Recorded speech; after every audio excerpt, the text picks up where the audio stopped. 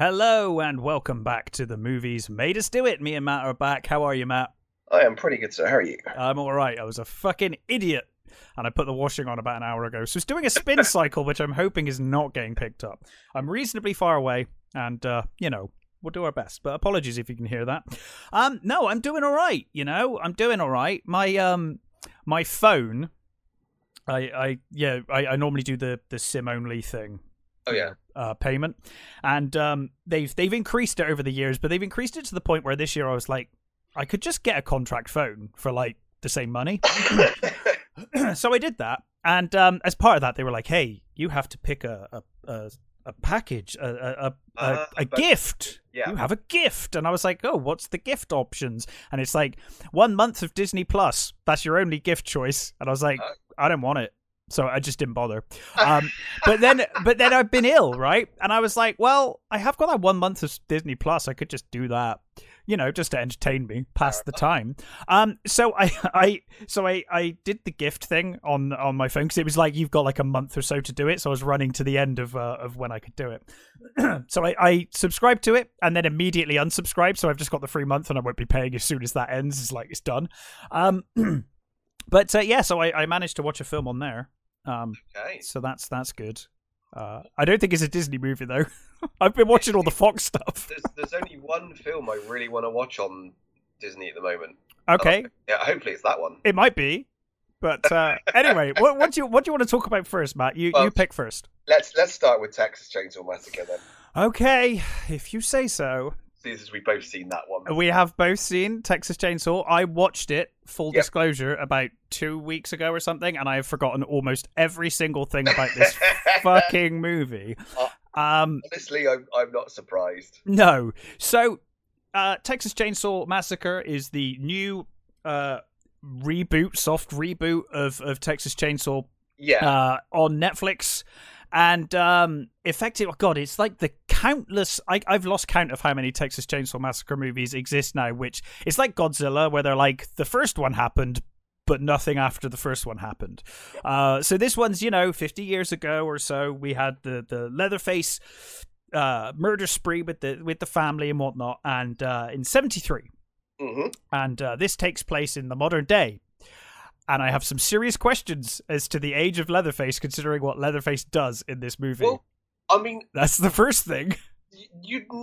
They never establish how old Leatherface is in the first one. No, but he couldn't have been like 5. He's old, right? No. He's going to be old now. You could probably put him at like the least 21. Well, I was thinking 18, 19. Okay, probably a stretch to be really, really nice to this movie. If you want to be like really, really, being as kind as possible. Yeah. I mean, I never got the impression that he was that young. No. But, okay, whatever. Sure.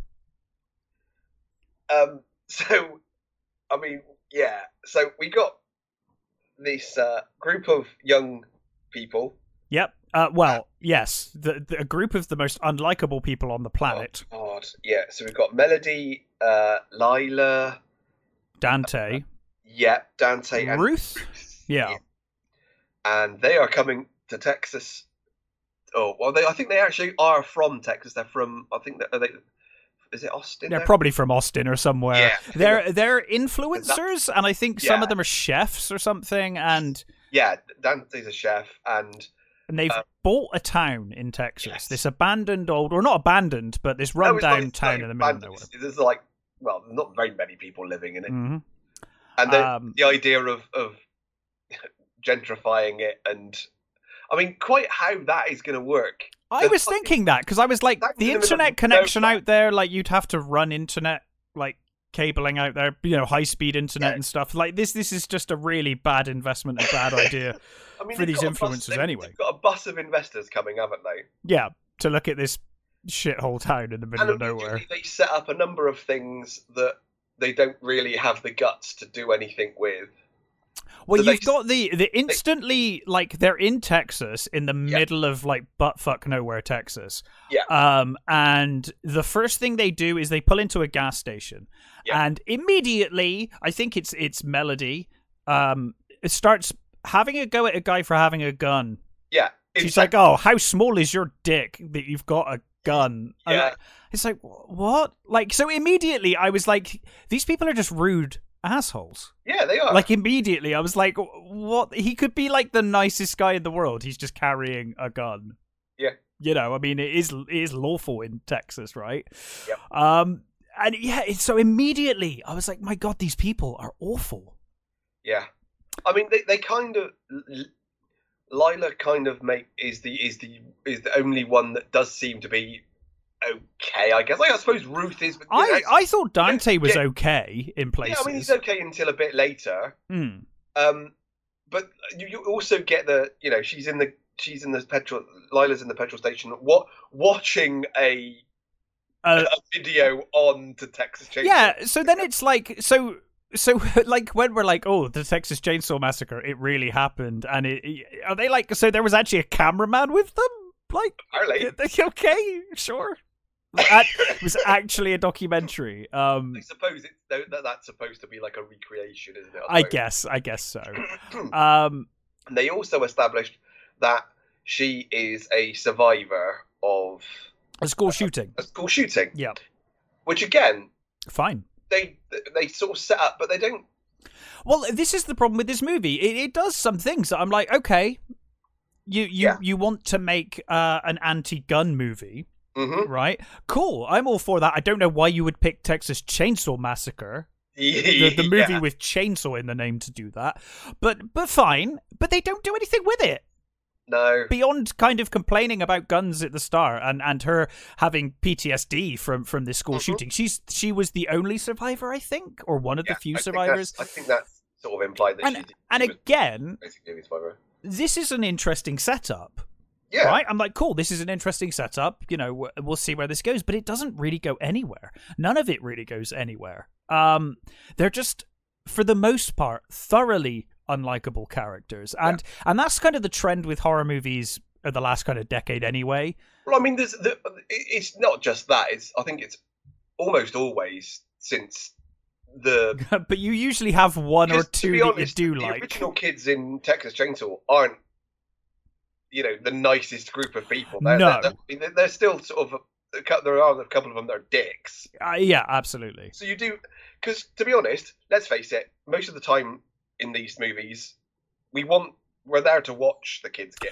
Of course we are, but you usually have at the core of the story, you usually have a kind-hearted or pure person that we actually do like and we actually do root for to survive, right? Yeah. And I didn't feel that with this movie. I just was happy to see them all die, apart from maybe Dante, who they kill off pretty early on.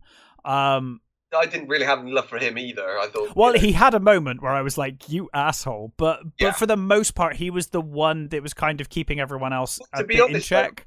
Though, I mean, it subsequently turns out that him and Melody, his girlfriend, it turns out that the reason for all this is because of them. They fucked up. So we'll get to that. Yeah. So they drive their Tesla to the middle of nowhere magically. Yeah, they've got one of those self-driving cars, haven't they? Which it's electric, but we'll put that in the nitpick category as to how they got into the middle of nowhere with one. But yeah, so they pull up to the town, and the town that they've effectively they think they've bought. And they first of all, you got the Confederate flag thing, and he's like, I'm going to go take that flag down. Well, they also discovered that the guy they were having a go at, the guy they've been talking to on the phone, who they've been dealing with to sort of fix the town up for these investors, turns out to be the guy that they insulted in the gas station. Yeah, he's the guy they insulted. So they've immediately made a bad impression. He's also the guy with the flag, right? And he's like, okay, I'll take it down. No, it's not him, the flag. It's the flag's on the orphanage. Oh, it's on the orphanage. That's right. Sorry. Yeah, so it's on the orphanage. He's in the garage next door to the orphanage, basically. So he basically storms into this orphanage. And there's this sweet old lady in there. And she's just like, can I help you? Like, what can I do for you, dear? Alice Krige, I was really happy to see Alice Krige. So was I. And she's just, in the movie, she's just this lovely old lady, and it's like, okay, fine. Who's clearly on her last legs. I mean, clearly. She's walking around with an oxygen tank and, Yeah. And looks like she's kind of in this building on her own. Yes. Not, yeah. But you do actually see him sat in the... When they come in, sat there, yeah. Chair, isn't he? Yeah. So he complains about the flag, but then he ultimately, what it comes down to is he says, why are you still living here? Like, we've bought this place. And she's like, no, like, you're mistaken. I've paid up everything I owe. Like, I own this place. You might think you might own everything else, but you don't own this orphanage. I have paid up for this. And they basically try kicking her out to the point that she ends up having like a heart attack or something. Yeah, pretty much. And she dies. They fucking killed her. They don't even sort of like...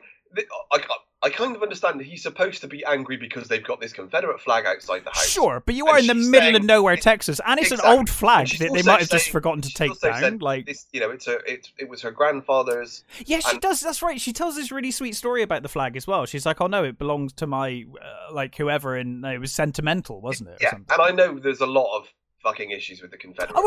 Of course, I understand that. But it's not like it's a new flag. It's like this really old, knackered thing. And it's like you're buying the whole place anyway. Like, just this sweet old lady. Just leave her alone. I'm sure your investors will understand. Well, I assume they think you're going to paint the place up and do something with it. You're probably going to level the whole bloody town and start again anyway. Exactly. So, Yeah. So they're like completely rude about it. I mean, Melody's slightly better about it than Dudley is, but they just basically go to the police and get the police to basically evict her. Yeah. So she's looking after obvious Leatherface in the orphanage. And she's the only one that seems to be able to keep him kind of calm and keep him, I mean, there's a picture, isn't there, of like lots of kids and him stood around with his face scratched off. Yeah. And she says that he came to her, when like years ago, and lived there. Right. So one of the big questions I have is, where the fuck is the rest of his family? A, where the rest of his family gone, and B, how did he get away with everything that happened, and how is he here now for all these years with no one ever catching up with him or finding him? Or it's I've got so many questions about Leatherface in this movie. The fact that they made it a sequel raises so many problems for this film unnecessarily. It could have just been that he was just a really messed up guy living in this orphanage, and then he turns into Leatherface.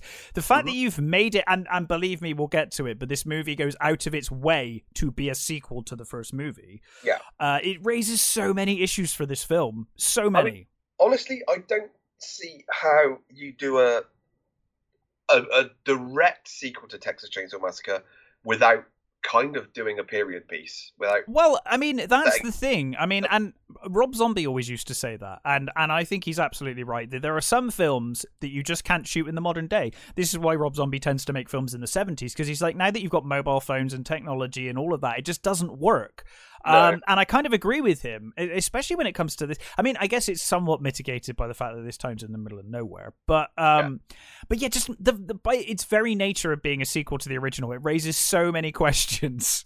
And we should also say that it works better with Halloween. Oh, the movie that they ripped off to make this movie. Yeah. It works better in Halloween, I think, mainly because... Well, the nature of Michael Myers as well. I mean, it works a lot better for that than it does, because I think there's also I mean, it comes and goes, but there's a more supernatural element to Halloween than I think. I know. Yeah, and I know that I complained about the fact that they did that in the latest movie, and I wasn't a fan of the supernatural thing. But also, like, to an extent, even if it wasn't supernatural, I'm like, okay, I can kind of suspend my disbelief enough to believe that, you know, he's going around with a knife and stabbing people. There's a big difference between that and the stuff that Leatherface does in this movie at like 70, 80 years old. Yeah. It's like, wow.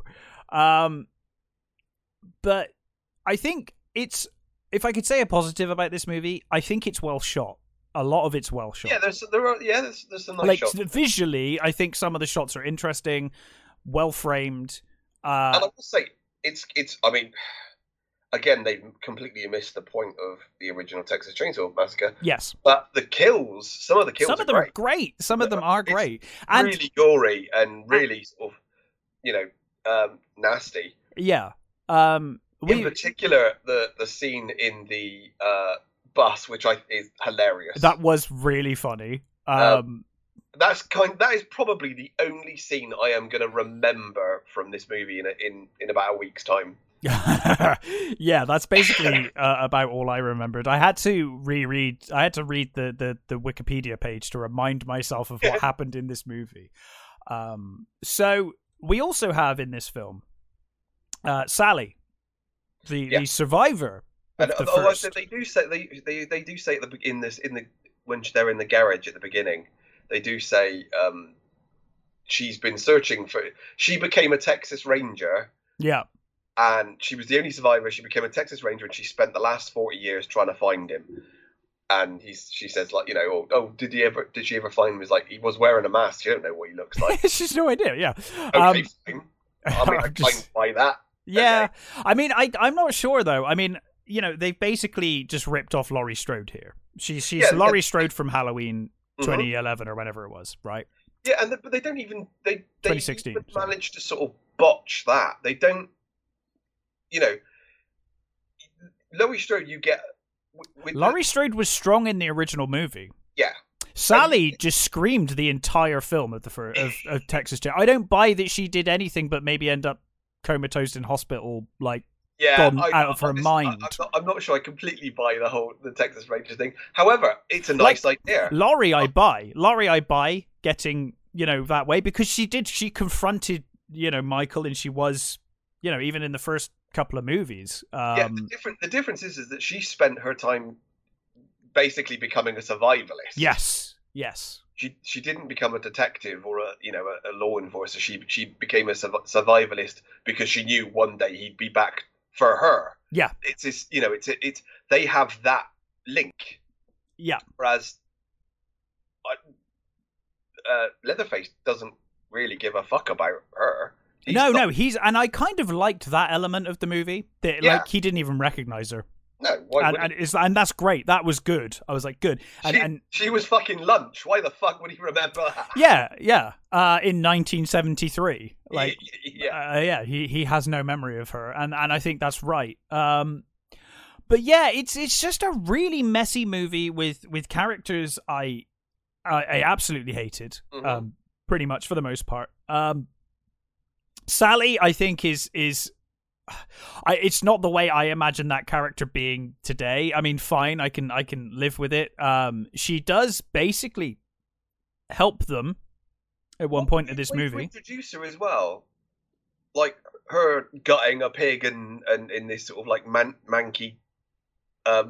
Well, I think it's a failed attempt that you know, like they did with 2016 Halloween, where, you know, in that movie, I think it was 26. I can't remember what it was. Whenever it was, that Halloween movie, they made out there were some great shots in that movie where you have it inverted, where it's Laurie standing outside the school, and you wonder she's gone crazy like Michael has, and that's what they're trying to do here. But again, they don't. It's not anywhere near as well written. And it's nowhere near as effective, and that's kind of the idea. And again, like you said in the start of this review, that's something they set up and then immediately drop and forget about and go nowhere with. Yeah. Also, should be pointed out that these characters who hate guns and gun violence and you know, because of the school shooting, are saved by Sally with a shotgun. Yeah. Just throw that out there. Yeah. I mean, and there's so many sort of bits where you just think, what is going on? It's like, what the fuck? It's like Leatherface also, he never checks on anybody that they're dead. No. People keep getting fucking up in this movie. Dante, I'm like, how, dude? The amount of blood that dude had pouring out of his face, there's no way he's getting up. That's a strong guy. I mean, I was like, he's dead. And then later on, I was like, oh, okay, somehow. It's almost cartoony. There's a bit where Melody is sneaking out of the house.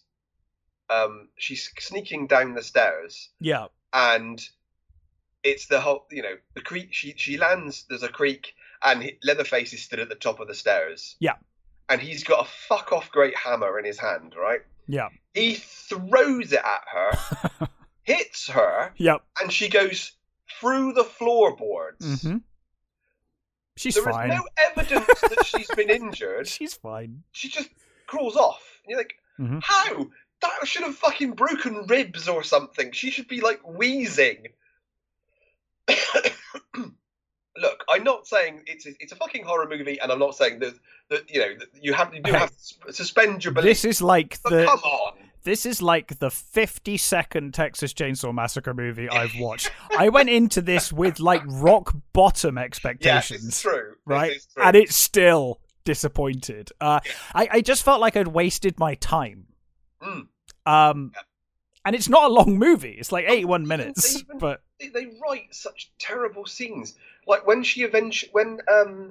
Sally confronts him, and he doesn't, He doesn't remember. He doesn't remember.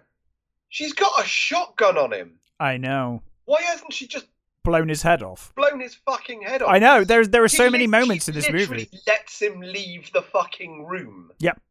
To go and kill the girls who she's got trapped in. That's the other thing. She just locks them in the car. She kind of saves them, and they get kind of, and they're like, thanks, and then she's like, I'm gonna park up here, and like, you're gonna stay in the car. Like, and she's like, oh, you're bait now. Yeah. And you're like, really? Oh boy. This is. I feel like this review might have been a bit rambling. Honestly, it is, but the movie is rambling. Honestly, it's. Let's just say this: it's a fucking awful movie. It really is. It's a genuinely piece of crap movie. It is not at all good.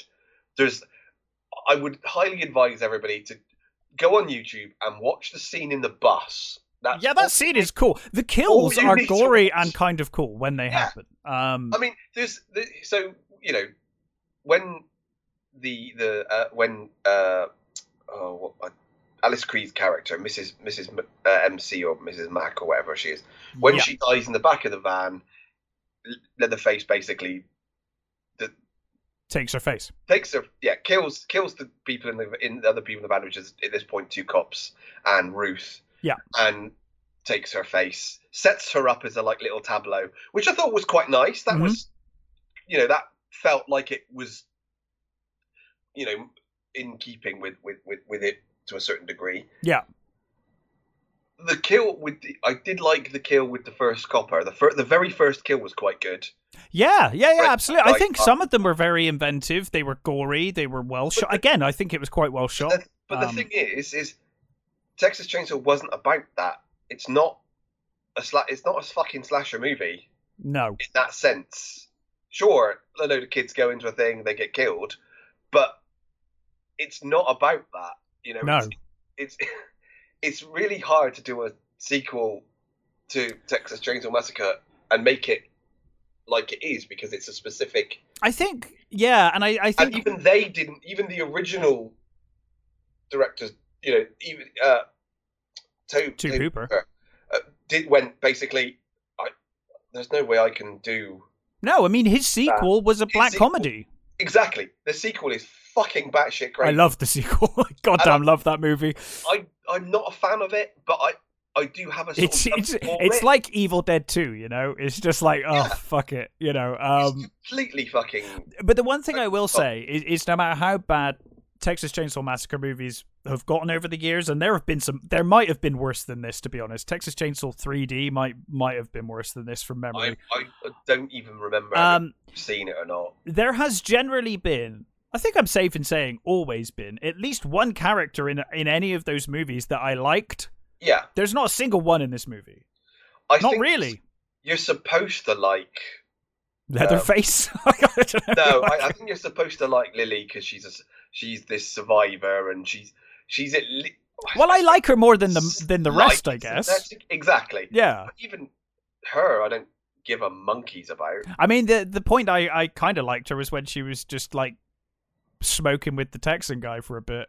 Yeah, like, there's just chilling there. That's the only time where she starts getting a bit more of a character and you think, okay. It's weird, isn't it? Because you're right, she's kind of an interesting character from the offset with the school shooting and stuff. Yeah. Like, okay, there's some kind of deep trauma here that we're gonna experience or see throughout the movie kind of play out. It just they half-ass it. Yeah, they don't half-ass it. They don't really. I mean, it's like they want to say something about gun culture and stuff, but can't be bothered, or just like, no, I don't think I want to alienate half the audience or whatever, because they do a similar thing with millennials. It's like we want them to be evil and awful, but also we want them to watch this movie. Yeah, exactly. Yeah. So pick a side, I guess. I don't know. I think so. I think that's what it comes down to, isn't it? You're gonna have to pick a direction and stick with it. Yeah. And look again. People get smashed in the face. Yep. One of them gets a fucking chainsaw put right the way through them, and they get up.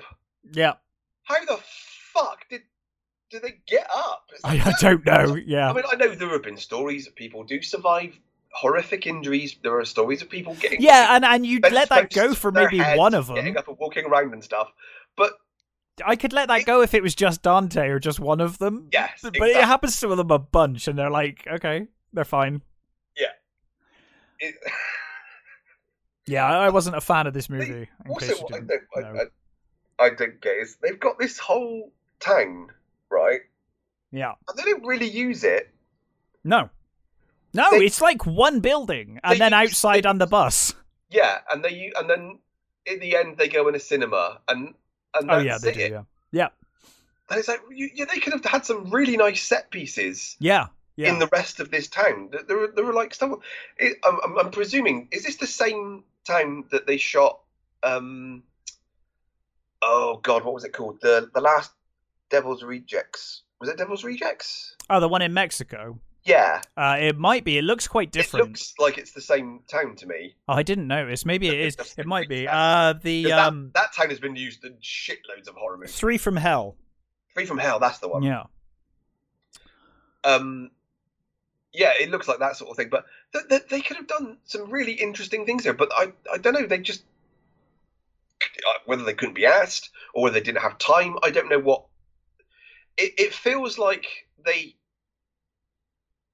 had an idea and didn't know what to do with it. Yeah. And didn't quite know how to execute it. Yeah, I agree. It kind of feels like that. It feels like more than one group of people worked on this, and maybe they did. You know what I mean? Maybe entirely possible. Because I'm sure I heard somewhere that this wasn't going to be the original director. There was somebody else that was going to be directing it. Oh, really? So, but I don't know the whole story, so I haven't looked into it too deeply. But yeah, this movie's just fucking awful. It really is. It really is bad. Honestly, I think I like the Halloween sequel over the original Halloween sequel more. Yeah. Than this one over the original sequel of Texas Chainsaw. It's just no. It's just not. Yeah, I agree. Good. Stop making fucking Texas Chainsaw Massacre movies. It's not good. No. Don't do it. It's oh man. I mean, they're going to. It's another couple of. Well, let's just. I mean, this sets up a sequel anyway. Yes. I don't know how he's gonna. I mean, I don't know if that's gonna happen. To be honest, I hope not. But if they do, it's like how he by the end of this movie, he's full of holes, and he's walked to. Oh, I'm going to spoil it. Fuck it. he at the very end, you get the scene, post-credit scene where he walks back to the house, doesn't he? Walks back to the original house, sort of thing. Mm-hmm. Like, okay, fine. And they go. There was actually there was a one good bit. I completely off the top. I almost forgot it. There's a bit where Sally's dying. Yep. And she says to the two girls, "Don't let him survive. You know, don't. If you let him get away, it will haunt you for the rest of your life," sort of thing. Yeah. I thought that was probably the only good line in the movie where she tells them that, because of what she's been through, and they're the sort of the last survivors of this. And then of course you get that you see it coming a mile away. They get in the car and they press auto drive. And yeah, what's going to happen. Like, yeah. Weirdly, I got like Red Elm Street vibes as the car's driving off, and she's going, ah, and while her sister gets her head cut off, sort of thing. Yeah. Yeah, it's just not good. Don't watch it, really. Yeah, really don't. It is a terrible, just terrible. Go on YouTube, watch the kills, and that's all you need to see. Really, it really is. That really is all you need to see. It's not good. No, it is not good. So, what else have you watched, Matt? Let's see. What should I go for? Let's go with Being the Ricardos. Being the Ricardos. So this has been out for a couple of weeks now. Been out for a while. It's on Amazon. It's an Amazon original. It's Nicole Kidman, Javier Bardem, J.K. Simmons, Nina Aranda, Tony Hale, and it's about a week in the life of Lucille Ball and Desi Arnaz. Yeah, and it's basically in this week. There was a news article that comes out that says that Des is sleeping around. He's playing away from Lucille Ball, mm-hmm. and while that's going on, there's another news item that's going to come out, and it's there's a radio thing, and basically says Lucille Ball's a communist. Yeah, and so while this is going on, they're taping the second season of I Love Lucy. Yeah. And also, to compound things, she's pregnant, and she wants to just let it show it on the screen. Just have her pregnancy go along as the series is going along, and write it into the thing, which of course it's 1950, I think 51, 50. Mm-hmm. It's early 50s anyway, and it's like, no fucking way, people don't want to see pregnant women. No, you can't have that. You can't show a pregnant woman on TV. Good lord, no. So you've got all this going on. So it's written and directed by Aaron Sorkin. So you're going to get what Sorkin does best. Amazing, snappy, dialogue. Yeah. Great characters. And just very fast paced stuff. Mm-hmm. So obviously Kidman's playing Lucille Ball and Javier Bardem is playing Desi Arnaz. Neither of them look terribly like who they are. Sure. Yeah. Lucy at times looks a lot more, especially when they're recreating scenes from the series. Yeah. So it's set up initially as almost like a documentary style. So you've got these. It's actually actors playing as a writer, and it's what I love is Ronnie Cox is playing older Bob Carroll. It's like, oh my God, Ronnie Cox! I haven't seen anything for a while. I was just really happy to see Ronnie Cox. Also, not being a complete dick as well. It was quite nice. So you've got these. It's set with these who were the older versions of these characters who are setting up, like talking head style, like they're talking to a documentary. Yeah. Saying this is what happened this week, and then you go into their homes, and you do get scenes that go back from when they met and how they met, and their home life, and you see how they were together, and you see all these sort of these personal things, and you see that how during the beginning of their marriage, Lucille was working sort of days on the film sets one side of the sort of city, and Desi was working the other side of the city, working at night. So the only time they ever met was on like Mulholland Drive or something. I don't think it is Mulholland Drive, but that's just And there are these lovely, it's Aaron Sorkin, so you get these lovely little sort of almost Barbie conversations between them and stuff. It's really good. Even though they don't look like their characters, they completely embody them. Yeah. Javier Bardem, I completely bought as Desi Arnaz. As soon as he's doing his thing, he's there. That's Desi, and it's beautifully done. Nicole Kidman is amazing as fucking Lucille Ball. I think I completely bought that she was playing Lucille Ball. It's really nicely set up, really well done. I honestly think I would have liked to have seen it as a series. It might have worked slightly better with more time. Yeah. And I guess it would have been, you could have seen more of the past stuff and but this is specifically this sort of week and how they're working, and you get these lovely bits where you see how she works, how she thinks about comedy, and there's a director that's directing this episode that they're doing, and she says he's got no idea he's been working on this other comedy show, and this other comedy show I think is a little more, I don't know, cerebral or something. It's more dialogue-y sort of, sure. I guess. Whereas Lucille, I Love Lucy was a little more slapstick, little more physical comedy, which is what Ball excelled at. And she's sort of, you see her fighting against this director who's like, he's like, oh, we've done this scene, let's move on, and she's like, no, we don't fucking move on. We want this scene to see these, like, that you get J.K. Simmons and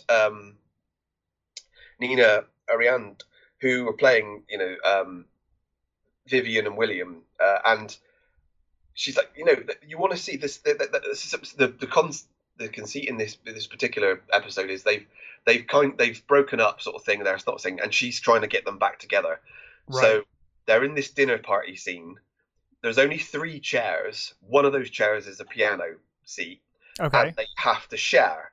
So these 2 people who are fighting are sat on a piano chair, and initially they're set up, and they're facing like the wall with their backs to the camera, and she later on she calls them in at night, middle of the night. She has this sort of weird epiphany, and she calls them in, and she has them do it this other way, and they're facing towards the camera, and she has them struggle, and they like elbowing each other, and I love that. I love the this seeing how she sort of worked, and how she set this thing up, and how obsessive she was about what is just a stupid slapstick moment sort of thing. How she wanted it done perfectly, and the detail all about and how precious she was about her character. Not she does stupid things, but she's not fucking stupid. So she's talking to she's struggling with the writers, saying, look, don't ever write Lucy like she's a fucking idiot, because she's not an idiot. Sure, she acts like a kid sometimes, and she does stupid things, but she's not a fucking idiot. And I loved all that. That was really, really good. I don't think I could think of anything that was really bad about this. It was. I mean, sure, some of the details are a bit fudged. Right. Some of the details about Desi Arnaz's I mean, that does tend to happen these days anyway, exactly. Doesn't it? You know. And I think there's a documentary actually on Netflix, not Netflix, Amazon at the moment, which is literally it's a documentary about them. So I'm after watching this, I'm totally going to watch, because I did watch I Love Lucy when I was a kid, because they used to show, again, it's one of those things that they used to show on in holiday, during school holidays and things, and I used to watch it and I really loved it, but I don't think I'd seen I Love Lucy for about 30 years. Yeah. And it was actually it was lovely to kind of go back and see these scenes that I'd seen as a kid and like, oh, I really love that. Yeah. And I think they do a really good job of making you love these characters, and the inner turmoil of what's going on. Of course, you get how much she's struggling with the fact that Desi could be cheating on her, and they're saying, oh no, he isn't, and all that sort of stuff. So you get all these sort of things between them, but you can see how much they love each other, and you can see how they control that, because Desilu Studios, the studios that they owned. Without Desilu, we wouldn't have Star Trek. No, we wouldn't have so many great fucking shows from this era. And it's I think it does a really, really great job of portraying these as real, human characters. Yeah, and the performances are all great. There's some lovely, bits with J.K. Simmons as playing William Frawley, and it's just a really nice Aaron Sorkin production. It feels like an Aaron Sorkin production, which I guess if you don't like Aaron Sorkin, it's not yeah. But like I said, brilliant dialogue, brilliant performances, really well directed. I loved it completely loved it. It sounds great. Performances go a long way, even if they don't look the part. Yeah. So that's good news. Good news. Well, with my Disney Plus subscription that I've got for a month, I watched probably the movie you were looking to watch, which was The King's Man. Yeah, I thought that would probably. It's the only thing I want to watch on Disney Plus. I was tempted, and I may watch for next time, The Last Duel. Although I've heard, I didn't realise that was on there. Yeah, well, I guess it's a Fox movie, right? So I guess they've got all the Fox stuff. And I've heard mixed things about that, but again, it's Ridley Scott, and I he's a great director, so I may well watch that one. It's got a great cast. Oh god, the cast is superb. Yeah. So I'm interested by that, but I was just in the mood for something a bit fun. So I gave The King's Man a go. And it's I was really surprised at how much I enjoyed this movie. I liked the first one a lot. Yeah. Wasn't so big of a fan of the second, although I didn't hate it from memory. I don't really remember too much about the second one, other than I thought it was okay. There's a lot to like in the second one. I think there's some. I quite like. Oh my god. The bad guy, Julianne Moore. Yeah, Julianne. I quite like some of the. Is it Poppy she plays? Is it Poppy? Something like that. Yeah. I love some of the stuff with her. I thought she plays villain quite well. Actually, I quite like. But some of the stuff with the way they bring back. Oh Christ.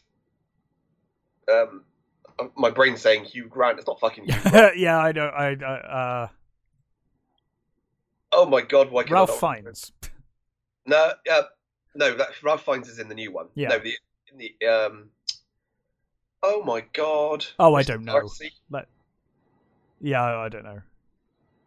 When they brought him back, was just awful. I was like, no, don't do it. Because I think his death. Oh, his death was amazing. Yeah. Brought real mean. Colin Firth, for fuck's sake. Well done. God. We got there in the end. His death, I think, brought real sort of stakes to that first movie. Absolutely. And bringing him back was a bit. That's a shame.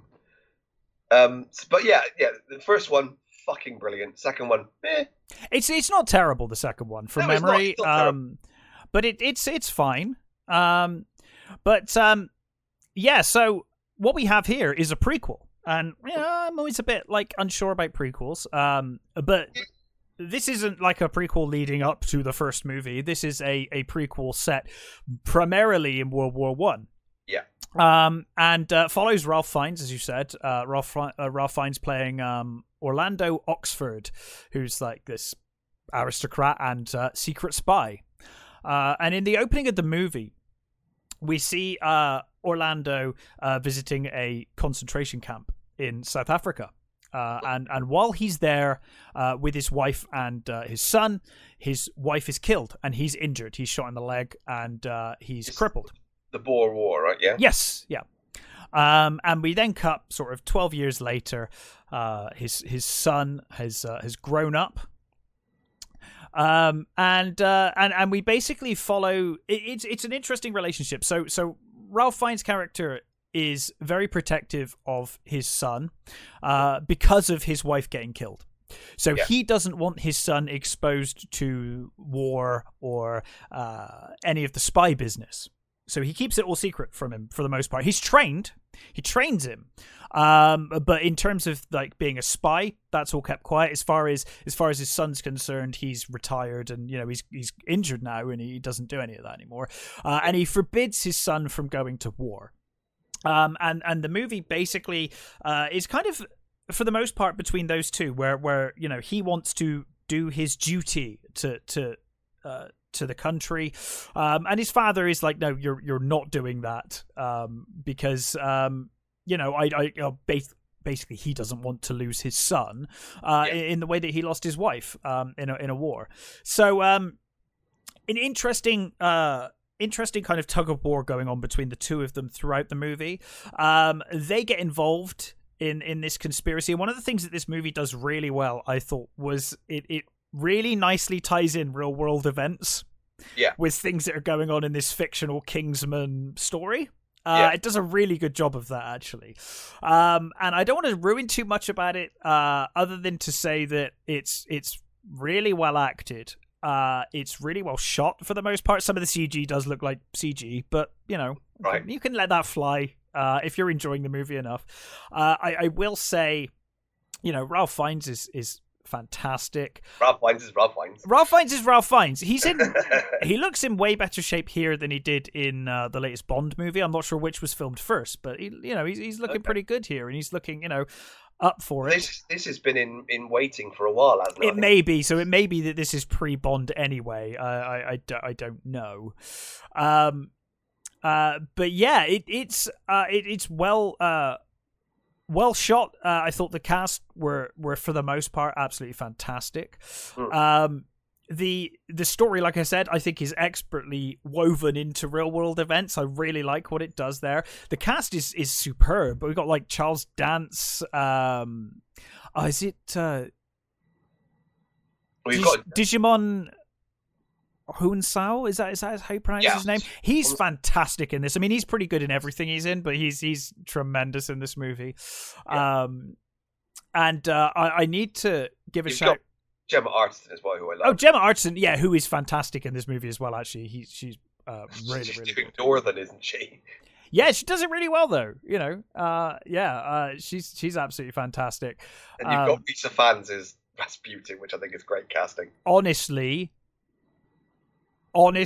one of the best casting choices. His performance, probably above anyone else's in this movie, is the standout performance. He is fantastic as Rasputin. Absolutely fantastic. Is he as Christopher Lee? Oh, well, that's, it's a very different film and a very different portrayal. That was cruel. That was a fucking rigged fucking question. And we've also got Harris Dixon as Conrad, the son of Orlando, who, fantastic performance by him too. He wants to get involved in the war. On his 19th birthday, I think, Orlando is, he's an adult now, so he brings him into his spy network, and he's aware then of the, and he does a mission which is the Rasputin assassination. He's involved in all of that, and but again, he forbids him to go to war. So he's like, well, I'm old enough now. I can go to war. You can't stop me going to war. So we get the two stories then of him at war whilst Orlando is still working for the spy network. And they're working unbeknownst to each other. They're working towards the same goal at the same time. Right. He's on the front lines, but he delivers a key piece of information that is involved in the war. Orlando doing his spy work is also trying to keep his son out of harm's way. Like he meets with one of the generals, I forget the name, and he's like, "Oh, I can keep him off the front lines. I can get him, a desk job or something. Don't worry about it. He's going to be fine." And then, of course, Conrad swaps with a Scottish fighter. He swaps names and everything. He's like, I takes his place. Yeah. So the Scottish guy basically gets sent home instead of him. There are some great twists in this movie. There's one I will not ruin. There's an amazing moment. There's a moment in this movie that I was like, oh my God, that's amazing. And I'm going to leave it at that to not spoil anything. Great movie, honestly. Really, really fun. Well woven into history. A surprisingly good sequel. I wasn't expecting too much from this, to be honest. And honestly, I absolutely loved it. Obviously, we're seeing the foundations being laid for what will become the Kingsman organization. Yeah. In this movie, and it ends with the forming of that. But yeah, it's fantastic. The villain, the villain in the movie. Who is he played by? I'm trying to find. Oh, actually, that would be a spoiler if I give that away as well, actually, so I won't do that. So, a really wonderful movie. I will say that the villain for the whole movie, you don't see his face because it's kind of a mystery until the end of the movie. Right. I was sure it was David Tennant. I was convinced it was David Tennant because the accent, it just sounded, the guy doing that accent, that means he's Scottish then. Oh yeah, no, he's a Scottish villain, yeah. But it like honestly, the whole way through the movie, I was like, that's David Tennant. That's definitely David Tennant. It's not David Tennant, but a wonderful performance and a really, really fun movie. Honestly, whoever it was copying David Tennant. Yeah, maybe. It's a good voice to copy. It is a good voice to copy. And yeah, I absolutely love this movie. I honestly had a really good time. So highly, highly recommend it. Well, I don't want to spoil it, so I won't say too much more until you've seen it. I will. I'm definitely going to try and get my hands on it. Yeah, I would recommend it. So, what else have you watched? So I have also watched Wolf Like Me. Wolf Like Me, which you've told me is a TV series. Yes, so I know nothing about it. So it's on Amazon over here anyway, and it stars Isla Fisher and Josh Gad. And it's quite short. It's 6 30-minute, or 20 minutes more like, basically 20-minute episodes. Mm-hmm. And we are introduced to Josh Gad's Gary, who, with his daughter Emma, they've been they're living in Australia. He's American, living in Australia, and you discover that his wife had died of cancer some years ago. And he has a very fraught relationship with his daughter Emma, mm-hmm. who has anxiety, and she has a number of problems. And she's on medication. She's seeing a psychiatrist, and he's doing everything he can to sort of make her happy and keep them together and all this sort of stuff. Yeah. And they have this. They're driving to school. They're late. And they're in traffic, and Emma's getting increasingly anxious about giving this presentation she's doing on the solar system. Okay. She's made this diorama of the solar system, and they get hit by another car. They get hit by Mary, played by Isla Fisher, mm-hmm. and the car, flips that. Quite spectacularly. I'm not quite sure about the effects on it, but it's quite spectacular. Right. Josh Gad sort of wonkily gets out of the car, and you know, you can see that Emma is completely freaking out. Sure. She's got this little wolf teddy bear that her mum gave her that calms her down. So he's struggling to the bag was flung from the car, and he's trying to get this out of the pull this wolf out of this bag. And meanwhile, Mary has gone over to Emma, and when he rounds the sort of the car to come to her, she's laughing, right? And she's you know, very calm, and Gary's like, "What did you say to her? What, you know, what happened?" And she just said, "I basically said I've been here. I just, you know, can't help calm her down." So they from there they get this sort of, you know, she comes back to no, didn't come up. That's a fire alarm. Is that in your house? Yeah, it's just a test. It's all right. Continue. Okay. For a second, I thought it was in my house. Oh, that'd be weird. So basically, Mary goes to the house a bit later, and she gives her the book Contact. Okay. And you know, Gary's like, "Oh, you know, how did you do that? It was, you know, really amazing." And Mary sort of is although she you know, she just wanted to see what happened to Emma, see if she was all right, give her this book, and, you know, apologise for hitting them.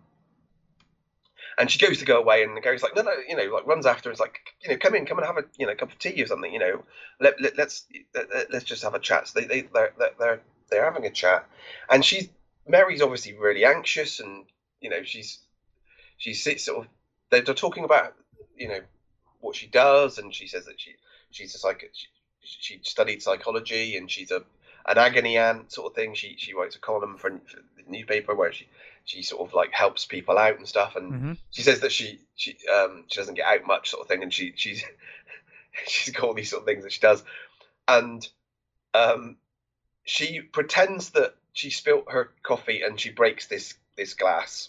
Right. And while Gary goes to get a cloth, she legs it again. Okay.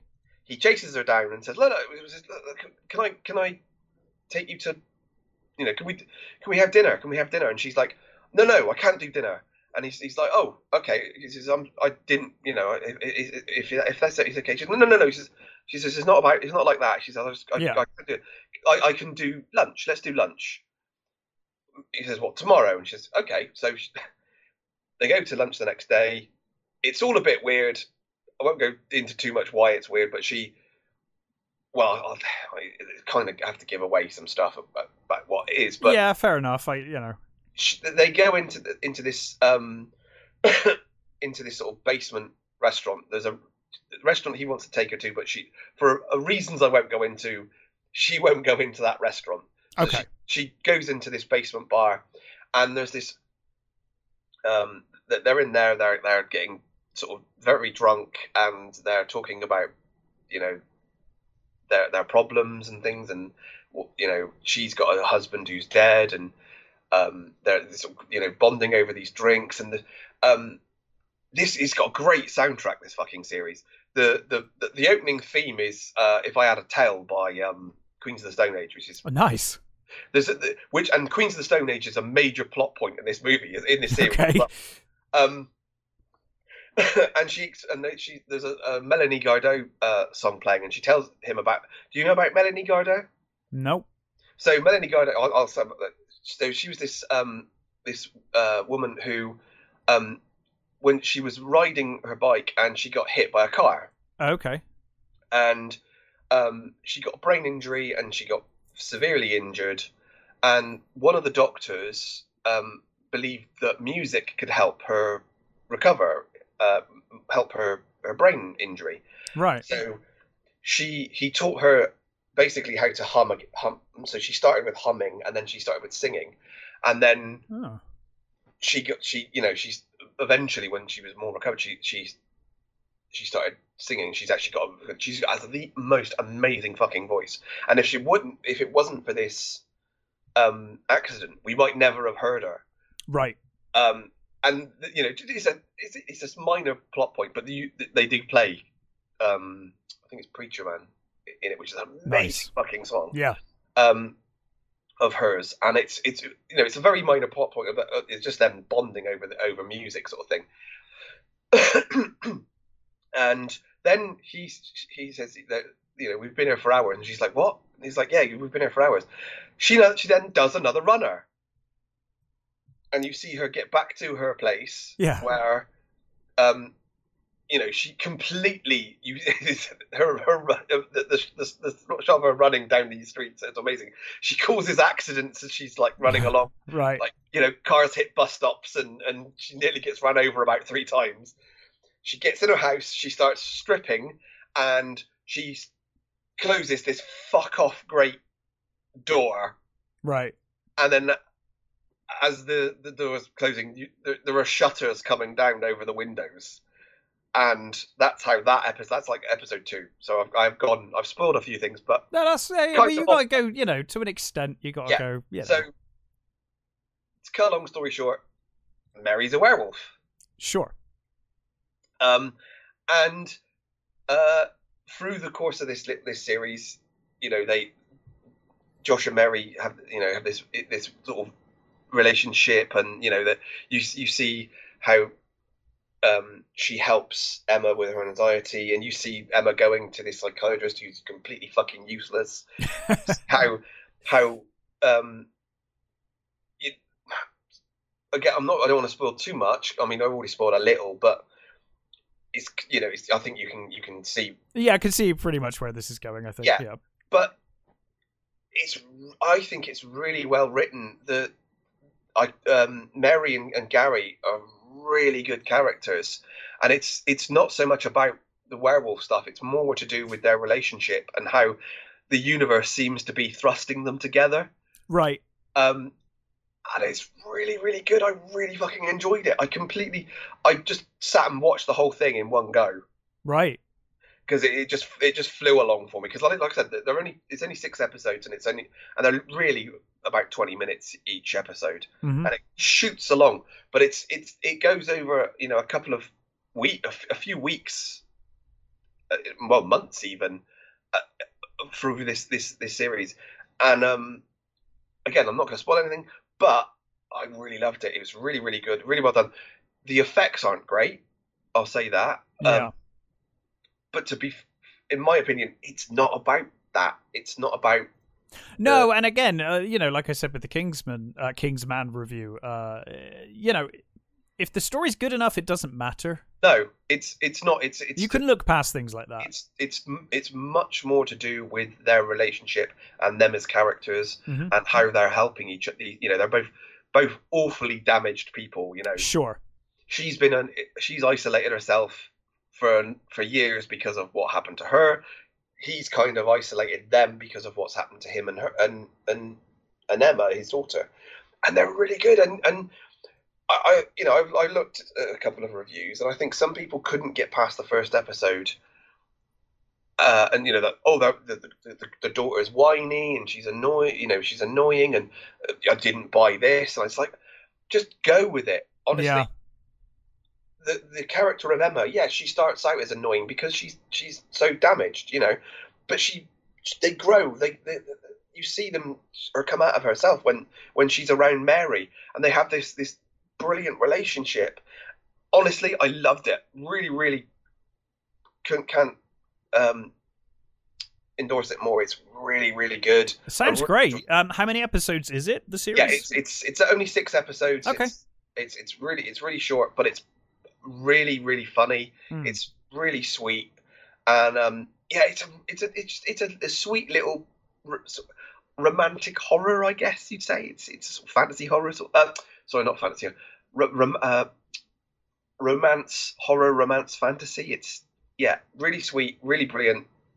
Josh Gad, who I've only seen in a few things, and I've quite enjoyed him.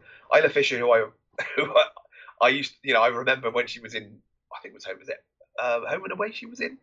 I've no idea. I'm pretty sure it was Home and Away she was in. I remember her from those days, and she's been in some really fun movies. She's a great, charming actress. one thing I will say, I'm not quite sure why she's playing American in this. Her American accent's not great. It keeps dropping, but I think it's a minor complaint, to be honest. Sure. Yeah. Like the effects, just go with it. It's a really enjoyable sort of rom-com horror. Yeah. Oh, well, that sounds fun. I may well give that a go.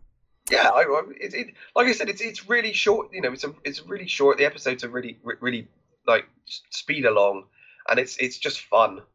Yeah, which is sometimes that's all you need. Yeah. So, what else have you watched? I have also seen Don't Kill Me. Don't Kill Me, yes. Which is an Italian horror. Well, we love our Italian horror, so we do love Italian horror. So it stars Alice Pagani, Rocco Fasano, Silvia Calderoni. Forgive me, I'm terrible at names. No, sorry. Directed by Andrea De Sica. And so we are introduced to Robin and Marta, and the introduction to them is they are driving down a incredibly thin, windy, mountainy pass type road. Right. At full pelt, and Robin is driving with his eyes closed. Okay. And Myrta is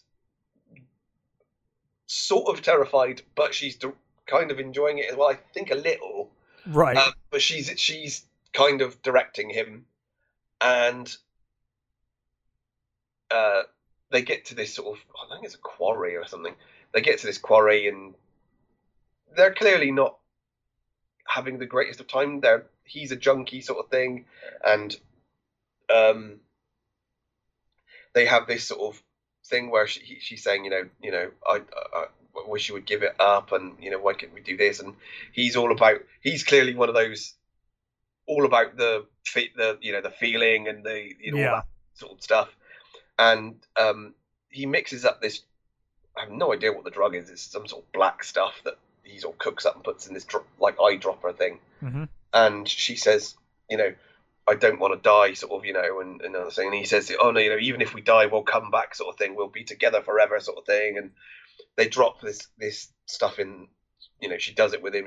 He drops this drug in their eyes, and there's a really beautiful shot. Actually, it's them sat on this car, and they're sort of leaning towards each other, and they've got this sort of black tear coming out of like one eye, either like the opposite eye on right. And so like this sort of really beautifully framed shot. It's really nice. So I really like that shot. Anyway, they die. Okay. And her mother and her father, her mother is distraught. Her father is pissed off because he hated the boyfriend. Right. Okay. It's like the mother says, we should bury them together, and he's like, "Fuck no, I hate this. I hate this guy. This prick." Yeah, he's like, this prick killed our daughter. I didn't want him anywhere in this, but the mother's like, it was her last wish, so yeah, they, have a heart. Yeah, yeah, they're dead. Myrta wakes up in her what do they call it? Her vault. Her vault. She's in her vault, and she breaks out. And tomb or something. Yes. Yeah, I think it's one of those like the ones that are on the walls. Yeah, I know the ones you mean. Yep. Yeah. Yeah. I don't know what they're called either, but I know what you mean. I think I'm guessing it's a sort of vault, yeah, I don't know. Whatever they call those particular grave sites. Mm-hmm. So she breaks out, and she's completely, freaked out. The boyfriend was buried next to her, and she sort of wanders off, and she sort of goes to go home. She ends up sort of at home. There's a sort of, her mother sees her, but she sort of runs away from her father and things. And you get introduced to this, I can't remember there's this group of people who, while she's walking around in this wood, they turn up and they've got guns and lights, and there's a lot of them. I think they're called the Benedotti, I think they're called, or something. Okay. And in a sort of do not run away, we are do not run away, we are your friends sort of thing. She's like, we don't want to hurt you. He's like, yeah, all right, mate. There's a load of you. Yeah, I'm not sure about that. You don't want to hurt me. Anyway, she discovers that her hands are turning black. She manages to get away from this group of people. Her hands are turning black, and she's got these. She's getting these black marks on her skin. She goes to this nightclub where she used to hang around with her boyfriend and stuff, and there's the creepiest knobhead basically comes onto her, and she kind of walks away from him. But then when she sees an old friend, she goes back to him and sort of goes off with him. Right. Cut a long story short, she eats him. Okay.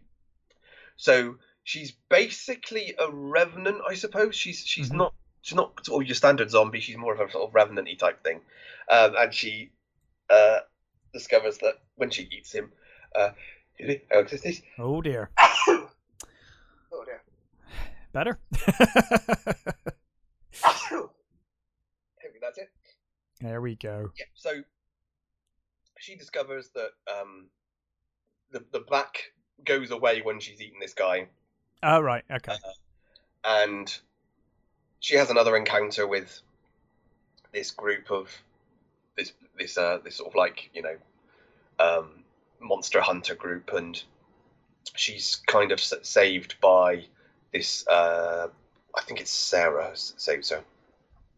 She saves her, and she's like her. She's this sort of revenant thing, and she says, "Look, this is what you are now. This group has existed since the 1600s. Yeah, that they've been killing us whenever we appear. It seems that they when some young people die in tragic circumstances or so, that they basically become these. They call them underdead, I think they call them. Right. And it's you get these sort of flashbacks to how she met Robin and how they came together, and how in a sort of they were kind of destined to be a sort of Romeo and Juliet kind of people. Sure. And I will definitely say there are some serious Twilight vibes going on here. Even from the picture that I've got up here, yeah, he is the spitting image of Robert Pattinson in this picture. It really doesn't help the fact that Rocco Fasano looks basically like the Italian. Yeah, like he really does. He really does. And I'm not going to spoil too much, but